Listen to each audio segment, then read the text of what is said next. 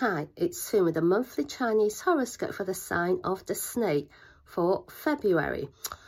You could be getting lots of hints about a situation, and you need to try and put two and two together and see what sort of answer you get.